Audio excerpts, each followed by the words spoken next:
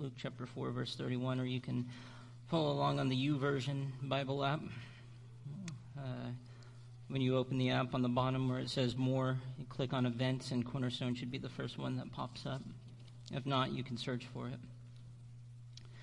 While you're getting there, we've been going through Luke the past several weeks, and up to this point, we've really seen a lot of conversation about who Jesus is. It's painted this picture of who Jesus is as a person, as a Messiah. And this morning, as we move into verse 31 of Luke chapter 4, we begin to see the power of Jesus on display. You know, just a few weeks ago, we talked about his temptation in the wilderness. We saw that he withstood Satan in the wilderness. But now the question becomes, could he overpower the enemy and others? MacArthur words it this way. He says, and so if Jesus is going to deliver people from their spiritual poverty, if he's going to deliver them from their spiritual bondage, if he's going to deliver them from their spiritual blindness and their spiritual oppression, if he's going to set the captives free, if he is going to smash down, as 2 Corinthians 10 describes it, the fortifications of the deceiver, if he is going to destroy the fortresses of Satan, the lying ideologies, the false religions, etc., if he is going to do that and set the captives free and bring them to salvation, he has to be able to conquer demons. And where we find ourselves in Luke chapter 4, verse 31 this morning, we're reminded of the reality of spiritual warfare. And it seems like that's something that those two words together is something we don't really want to talk about. Right? We want I'm just going to avoid it. I'm going to ignore it. Happy thoughts. I don't want to talk about spiritual warfare. But the truth is, we cannot avoid it. It is a very real thing. We are spirit and flesh, and because of that, we are involved in spiritual warfare. And Leonard Ravenhill puts it so powerfully. He says, no church group that knows spiritual warfare has wiener roast or even passion plays. There is a real warfare. I have said before that we are an arrogant, self-styled bunch of believers. We believe to the point of inconvenience and then quit. But it is important to understand that spiritual warfare is a very real thing. But the good news is Scripture tells us how we are to approach it. And so we're going to find ourselves at the beginning in verse 31 here. Chapter 4, verse 31. It says, and he went down to Capernaum, the city of Galilee, and he was teaching them on the Sabbath. And they were astonished at his teaching, for his word possessed authority. And in the synagogue there was a man who had the spirit of an unclean demon, and he cried out with a loud voice, Ha! What have you to do with us, Jesus of Nazareth? Have you come to destroy us? I know who you are, the Holy One of God. But Jesus rebuked him, saying, Be silent and come out of him. And when the demon had thrown him down in their midst, he came out of him, having done him no harm. And they were all amazed and said to one another, What is this word? For with authority and power he commands the unclean spirits, and they come out. And reports about him went out into every place in the surrounding region. And so we pick up from where we left off last week in Luke chapter 4. He had been driven out of his hometown Nazareth. They didn't like what he had to say, and they wanted to see miracles. He didn't do that, and he offends them, and they want to have him killed, and they drive him out to kill him, and he slips through. After the events of last week, we now see him go down to Capernaum, which is the hometown of Peter, Andrew, James, and John. It's kind of a place that he would somewhat make home later on, since Nazareth rejects him. And we see that he's here teaching on the Sabbath, and it says that they're astounded at his teaching because his words held authority. The word here means struck out of their senses. They were amazed. They were struck out of their senses. This is the same word we saw used in Luke chapter 2, verse 48, when Jesus is 12 years old at the temple and the people were amazed at his understanding. And there seems to be this authority in his message, in his words. There's authority, there's power in what he says. And we see this from time to time. Matthew 7:28 through 29. And when Jesus finished these sayings, the crowds were astonished at his teaching, for he was teaching them as one who had authority and not as their scribes. He spoke with an attitude and with a confidence, and his words held power. You see, a lot of times a rabbi would call back to another teacher or another authority to bring authority to their words. Jesus didn't have to do this because the authority was his. He was the authority. But while we see that Jesus is in the synagogue, a man who is demon-possessed comes and cries out, "What have you to do with us? Are you here to destroy us? I know who you are, Holy One of God." You see, a couple of weeks ago when we were talking about Jesus' temptation, we've seen spiritual warfare. Last week we see, in a sense, the spiritual warfare. And again this week we see spiritual warfare. And I think it's important to talk about these words, spiritual warfare, because we see so often that we live in a day and age where people don't believe in spiritual warfare. They don't believe it's real. They don't believe it's actually a thing. It can all be explained away with science and thought and logic. Along with that, everything we tend to base our idea of spiritual warfare off of is only what we see on TV and in movies. We view that as this is what spiritual warfare is, those things that I turn on my TV and I see on movies like The Exorcist or things like that's spiritual warfare. And because we don't see things like that, we begin to think that it's not real, or if it was real, it no longer takes place today. Because we don't see it playing out in everyday life the way we do in the movies. But here's the thing. Just because we don't see it in that stylized way each and every day does not mean it's not real. It is real, and it does happen. Remember, Paul tells us this in Ephesians chapter 6, verse 12, "For we do not wrestle against flesh and blood, but against the rulers, against the authorities, against the cosmic powers over this present darkness, against the spiritual forces of evil in the heavenly places." Rulers here would refer to the top level of spiritual forces. Authorities are general forces of evil. Cosmic powers carries this idea of the worldwide battle, and the heavenly places is this idea of battle beyond what we see. All these enemies trying to attack. But you see, Scripture paints out this picture that spiritual warfare is a very real thing. Jesus dealt with spiritual warfare often in his ministry, and so do his followers.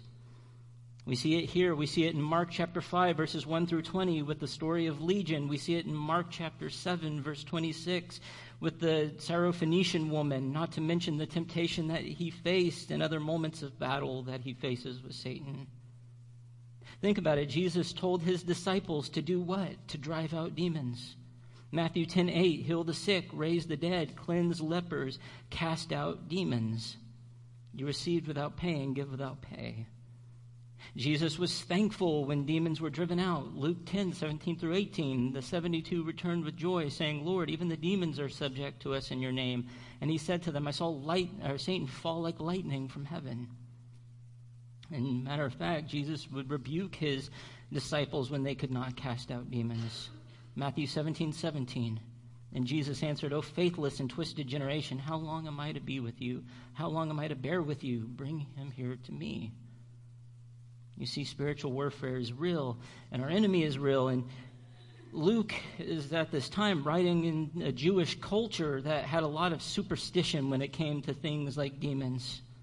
They had a lot of materials when it came to demons. They believed that they were spirits removed from wicked people, and that exorcisms were done with magical incantations that they would repeat, hoping that there would be power in the words that they spoke to make demons release whoever they had in their grip. You see, demon exorcism was not something that was commonly heard of in the Old Testament. After the Gospels, it's really not mentioned often in other spots of the New Testament. But while Jesus is in his public ministry, it appears that He has several intense confrontations with Satan. R.C. Sproul summarizes it powerfully, saying, "It seems as though all the forces of hell appeared in an attempt to undermine the ministry of Christ." I think this is as good a time as any to talk about our enemy for a second. In a world that doesn't believe in spiritual warfare, it also means that there's a lot of people who don't believe in an enemy, don't believe in Satan, don't believe in demons, don't believe that they exist. And so the question becomes, what are demons, and are they actually real? And just like we talked about with Satan a couple of weeks ago, we tend to be on one extreme. We give them either no discussion or thought, or we give them too much. But again, demons are very real. J.B. Phillips calls them spiritual agents from the very headquarters of evil. Warren Wiersbe says something similar, saying, unlike God, Satan is not all-knowing, all-powerful, or everywhere present. Then how does he accomplish so much in so many different parts of the world? The answer is his organized helpers. And just like I said, we talked about Satan a few weeks ago, we need to put this in our proper perspective, or in its proper perspective. So what are demons? They are spiritual beings created by God, fallen angels, in the service of Satan. They are numerous. They are wicked and without any type of morals. They are powerful and they are clever. They oppose God and his purposes and his people in every way that they can. They act in various ways in this world. They deceive and they tempt. 1 Timothy chapter 4, verse 1 says, "Now the Spirit expressly says that in later times some will depart from the faith by devoting themselves to deceitful spirits and teachings of demons." 1 Thessalonians 3:5 says, "For this reason, when I could bear it no longer, I sent to learn about your faith, for fear that somehow the tempter had tempted you and our labor would be in vain." Now see, here's the thing. Though he tempts, can we say that I only cave to my temptations because he throws these temptations at me? Well, I think we need to remember where temptation starts. James chapter 1, verse 14, "But each person is tempted when he is lured and enticed by his own desire."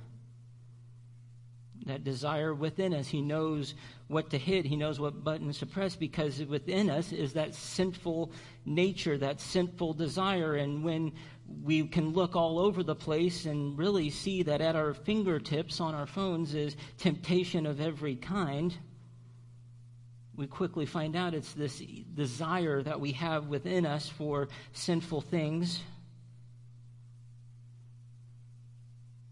You see, the demonic, they possess the bodies, the minds, and the hearts of certain people.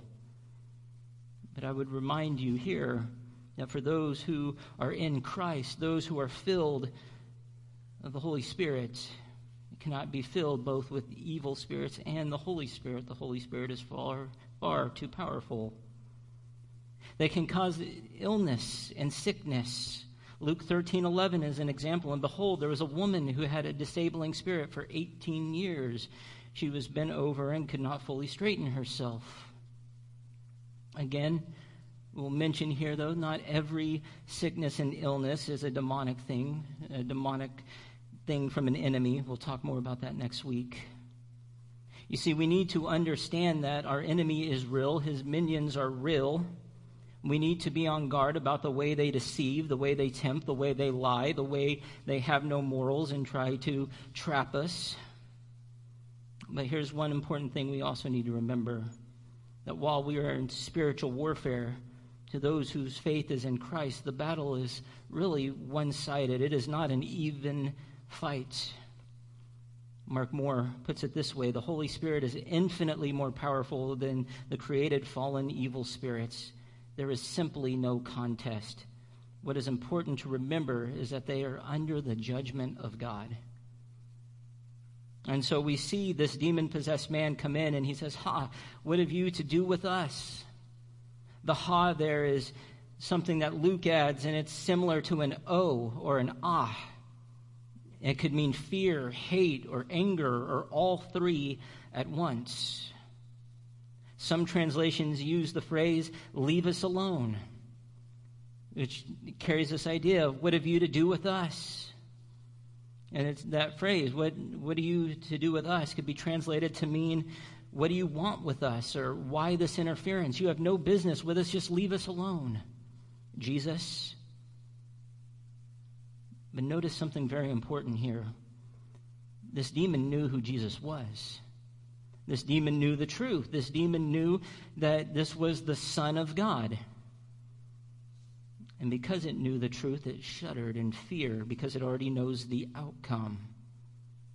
He knows he's about to lose. What's interesting here is the fact that this demon knew more about who Jesus was than anybody in that synagogue. And this is why it's so important to remember that Scripture tells us it's just not enough to just believe in Jesus, but to also submit to him and to obey Jesus. Because here's the thing, even the demons know who he is. James 2:19, you believe that God is one, you do well, even the demons believe and shudder. But we see Jesus rebuke this demon and tells him to be silent. Why does Jesus tell him to be silent? Well, for starters, Jesus had not yet begun to display or teach the nature of his messiahship quite yet. They were ready. They were anticipating a Messiah. They weren't ready. They were anticipating a Messiah, but they were not yet ready for a Messiah. And Jesus had moments where he is downplaying his messiahship, knowing that the people could misinterpret his mission and his task. We see this in John 6:14-15. When the people saw the sign that he had done, they said, "This is indeed the prophet who is to come into the world." Perceiving then that they were about to come and take him by force to make him king, Jesus withdrew again to the mountain by himself. Another reason why Jesus tells them to be silent is Jesus was not interested in the praise of demons. And honestly, it's probably not the best publicity. And so Jesus tells him to come out of this man. And I love how Mark Moore describes it. He says, this was not an exorcism. There was no magical incantation or formula. Actually, this was more like a healing. Jesus simply, on the authority of his word, commanded this demon to leave, and he did. And this demon kind of gets one last shot in. I don't know if you ever thought about this or noticed this. He kind of gets his one last shot in. He throws this man to the ground, almost like a temper tantrum, knowing that he's lost. He just throws this man down. One last opportunity, if you will, to exhort some kind of dominance. But notice that the man is not hurt. I don't know if he would dare do that in front of Christ. And notice here, the people are amazed. They're amazed, but notice here, it's not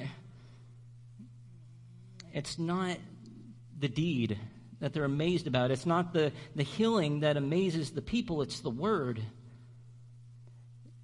What word is it that he would tell a spirit to leave, and it does? This is a word that is of power and authority. This is a word that is exalted. The deed here, the miracle, validates the word and not the other way around. And because of this, news begins to spread about who this man is and what he's doing and what he's teaching. And so we know from this story that spiritual warfare is real.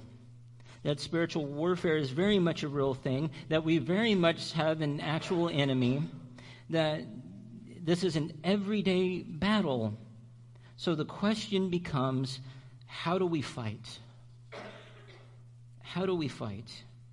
Well, I believe that the answer is given to us in Ephesians chapter 6. So if you want to turn over to Ephesians chapter 6, verse 10. Ephesians chapter 6, verse 10. I believe the answer is found here.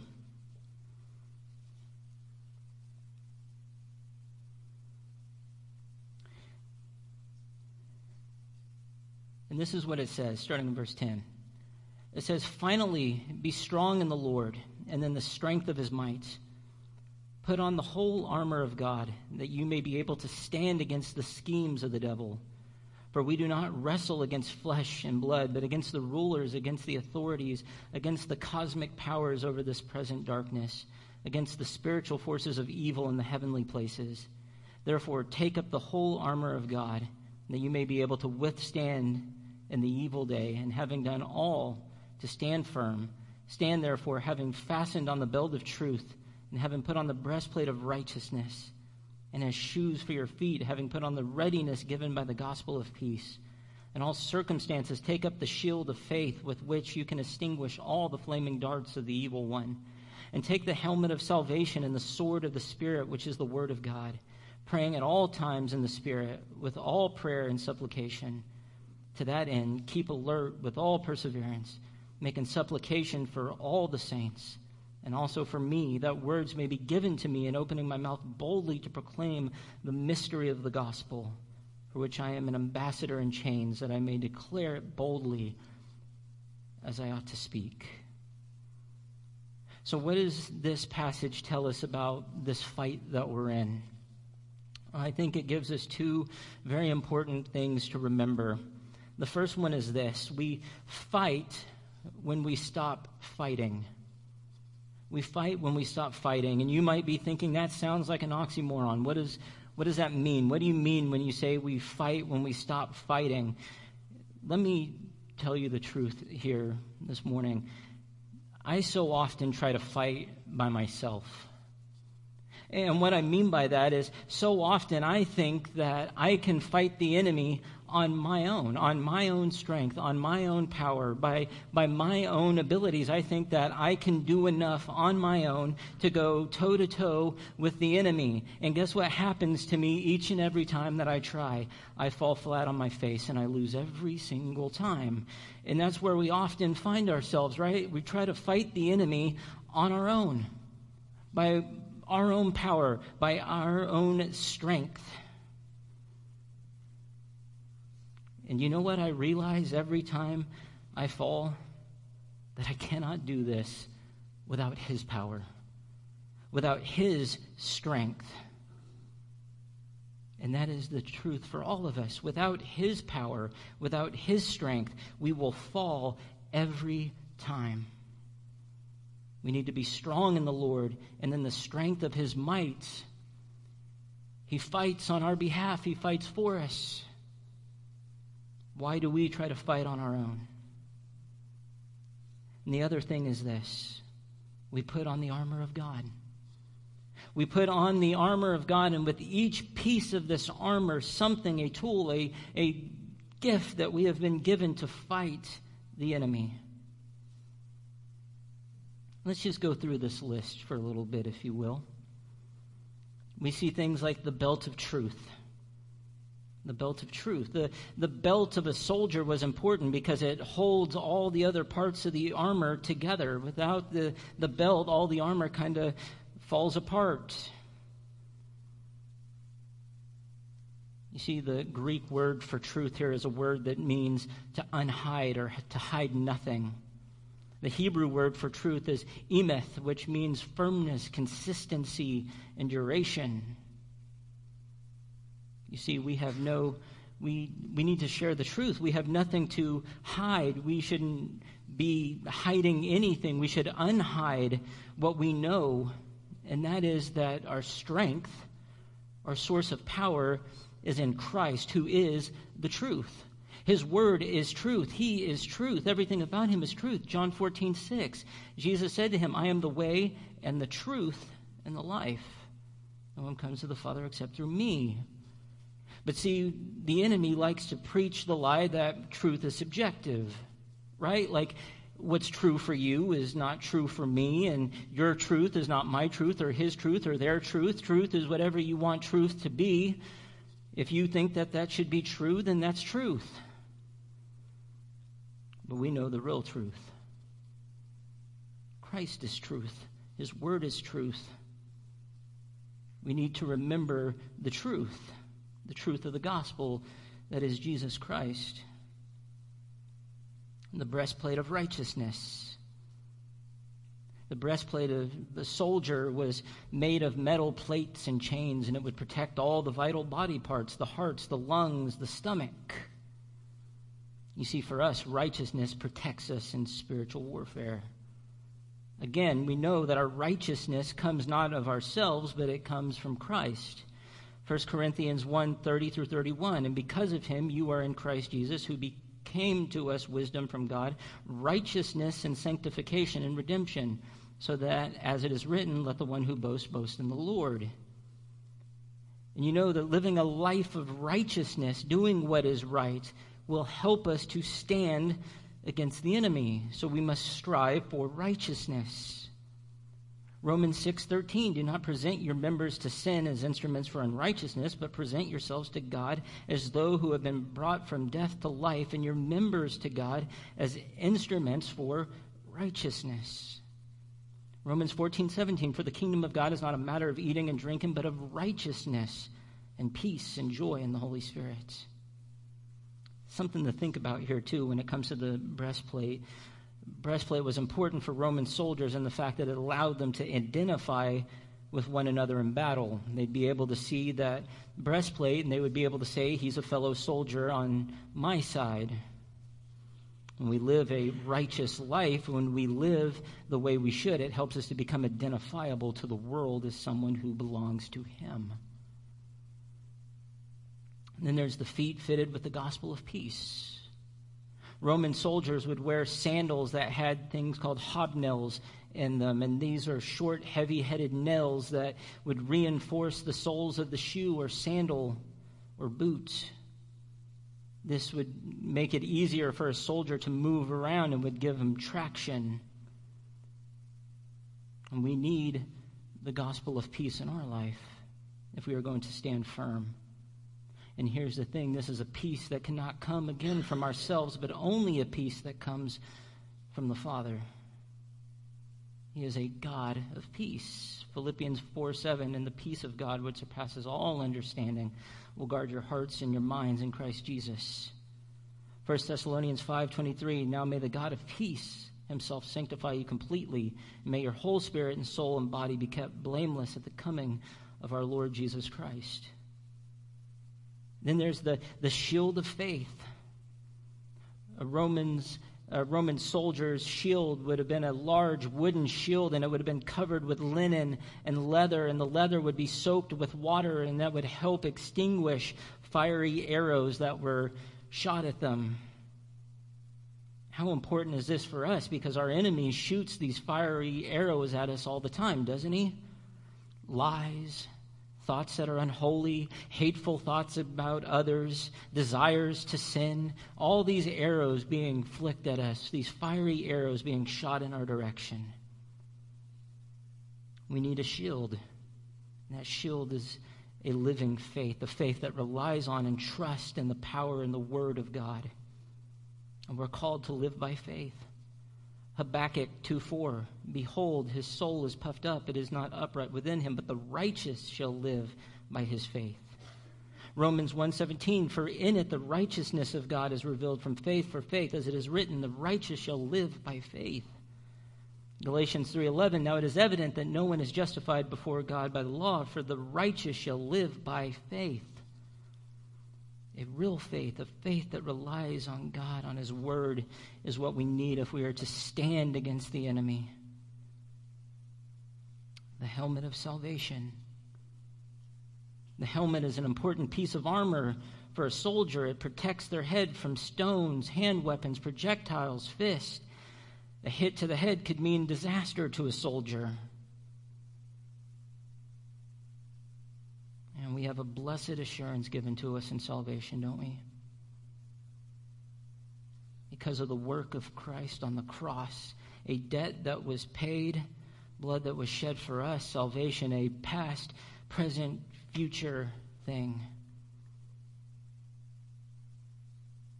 1 Corinthians 1:18, for the word of the cross is folly to those who are perishing, but to us who are being saved, it is the power of God. Problem is, I don't think we often think enough about our salvation. We don't often think about the fact that the battle has been won. We don't think too often about what it is that Christ has actually done for us. We don't think about just how big a deal it is when we think about the fact that he atoned for our sins, when we put our faith in him, when we follow him, when we trust him, when we are filled with the Holy Spirit, that salvation that we have. We don't think about it very often. And the enemy gets in our head, tries to make you doubt, tries to discourage you, make you feel like it's not really worth following him in the first place. I think it's the helmet of salvation that allows us to follow the words of 2 Corinthians 10:5. We destroy arguments and every lofty opinion raised against the knowledge of God and take every thought captive to obey Christ. When we think of his salvation, it allows us to renew our minds, to set our eyes on things above. And when we do that, we remember that the battle has already been won. We can put our hope in him. And then there's the sword of the Spirit, which is the Word of God. A Roman soldier would use what was known as a short blade sword. This would help in close combat. And that is the sword, the Word of God. And it is sharp, and it is able to pierce us to the heart. Hebrews 4:12, for the Word of God is living and active, sharper than any two-edged sword, piercing to the division of soul and of spirit and joints and of marrow, and discerning the thoughts and intentions of the heart. Think back to a couple of weeks ago when we were talking about the temptation of Christ. What is it that he says over and over and over again in that moment? The Word of God says. It says in the Word of God this. He quotes the Word of God over and over and over again. He returns to the Word of God.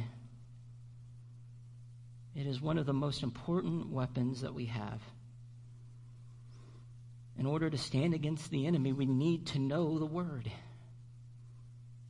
But let's be honest for a moment. Too many people today, too many Christians today, are biblically illiterate. We don't know the Word. We don't read the Word. We don't study the Word. If we do read the Word, it's just to kind of hurry up and check mark the box. We don't really pay attention to it. We just read it quickly, mark it off of our to-do list, and move on to the next thing. But we don't really know the Word. We don't memorize the Word. We don't study the Word. We don't think about the Word. We don't dwell on the Word. We're not trying to learn the Word. And if we're not doing this, why should we be surprised when we stumble and fall? We've got to know the Word. That's why I beat this drum over and over and over again, and I will continue to do so because it is an important thing that we do this. Take advantage of the opportunities we have here to be in the Word together. Monday nights, Tuesday nights, Wednesday nights, Sundays, be here, be in the Word with one another. And when you're not here, be in the Word. We've got to know the Word of God. We have got to be in the Word of God. We have got to memorize the Word of God, study the Word of God, and let the Word of God dwell within us. And then prayer. Prayer. Soldiers need to do one important thing on the battlefield. They need to communicate. Soldiers need to communicate with their leaders, and those leaders communicate with their leaders. Soldiers communicate with one another. If soldiers communicate with one another, shouldn't we be communicating with the Father? Shouldn't we be connecting with the Father, praying to the Father, being in communication with our God? That will help us. It will give us the energy, the strength we need as we wear that armor that we are called to wear. He says, pray in the Spirit. We're to pray in the Spirit. And I hear so often, I don't know what to pray. I don't know what to pray. I don't even know where to start praying. I wouldn't know what to say if I wanted to pray. What do? Pray in the Spirit. Romans 8:26-27, it tells us, likewise, the Spirit helps us in our weakness, for we do not know what to pray for as we ought, but the Spirit himself intercedes for us with groanings too deep for words. And he who searches hearts knows what is the mind of the Spirit, because the Spirit intercedes for the saints according to the will of God. And we're to pray at all time, on all occasions, at all time, by many requests. Philippians 4:6, do not be anxious about anything, but in everything by prayer and supplication with thanksgiving, let your requests be made known to God. Pray often. And while you're praying, pray for your brothers and sisters in Christ. Pray for one another. There is power in praying for one another. 1 Timothy 2:1-2, first of all, then I urge that supplications, prayers, intercessions, and thanksgiving be made for all people, for kings and all who are in high positions, that we may lead a peaceful and quiet life, godly and dignified in every way. All people, brothers and sisters in Christ, those who are not in Christ, pray for them. Pray for your rulers, your authorities, those who are in charge. Pray for all people. And then Paul ends this section by asking for a personal request. He seeks the words that he should speak. And he seeks those words, and he wants to speak without fear, with boldness, that he would reveal the mystery of the gospel, that he would declare it fearlessly, and that he would do all of that while in chains, proclaiming the gospel until the day he dies. I know we have a lot of things to pray for, but I want to add something to your prayer list this morning. Pray for all those who share the gospel, for all those who teach, for all those who preach, for all those who share the gospel, who minister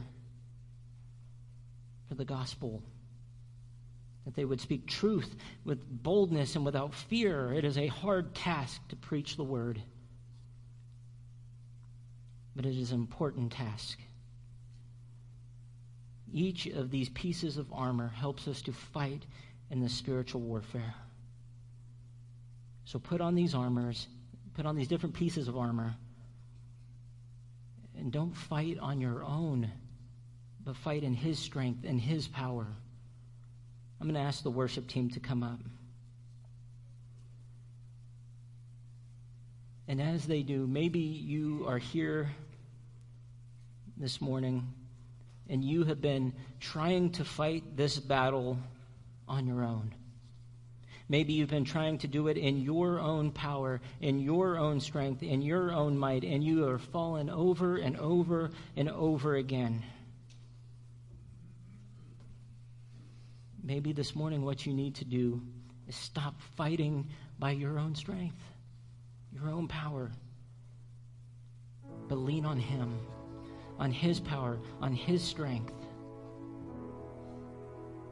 Or maybe you're here this morning and you have never followed Him, you've never given your life to Him, and you are in the midst of this battle and you feel the weight of this battle. You're constantly finding yourself in these positions of things that you don't want, that are leaving you wanting over and over again.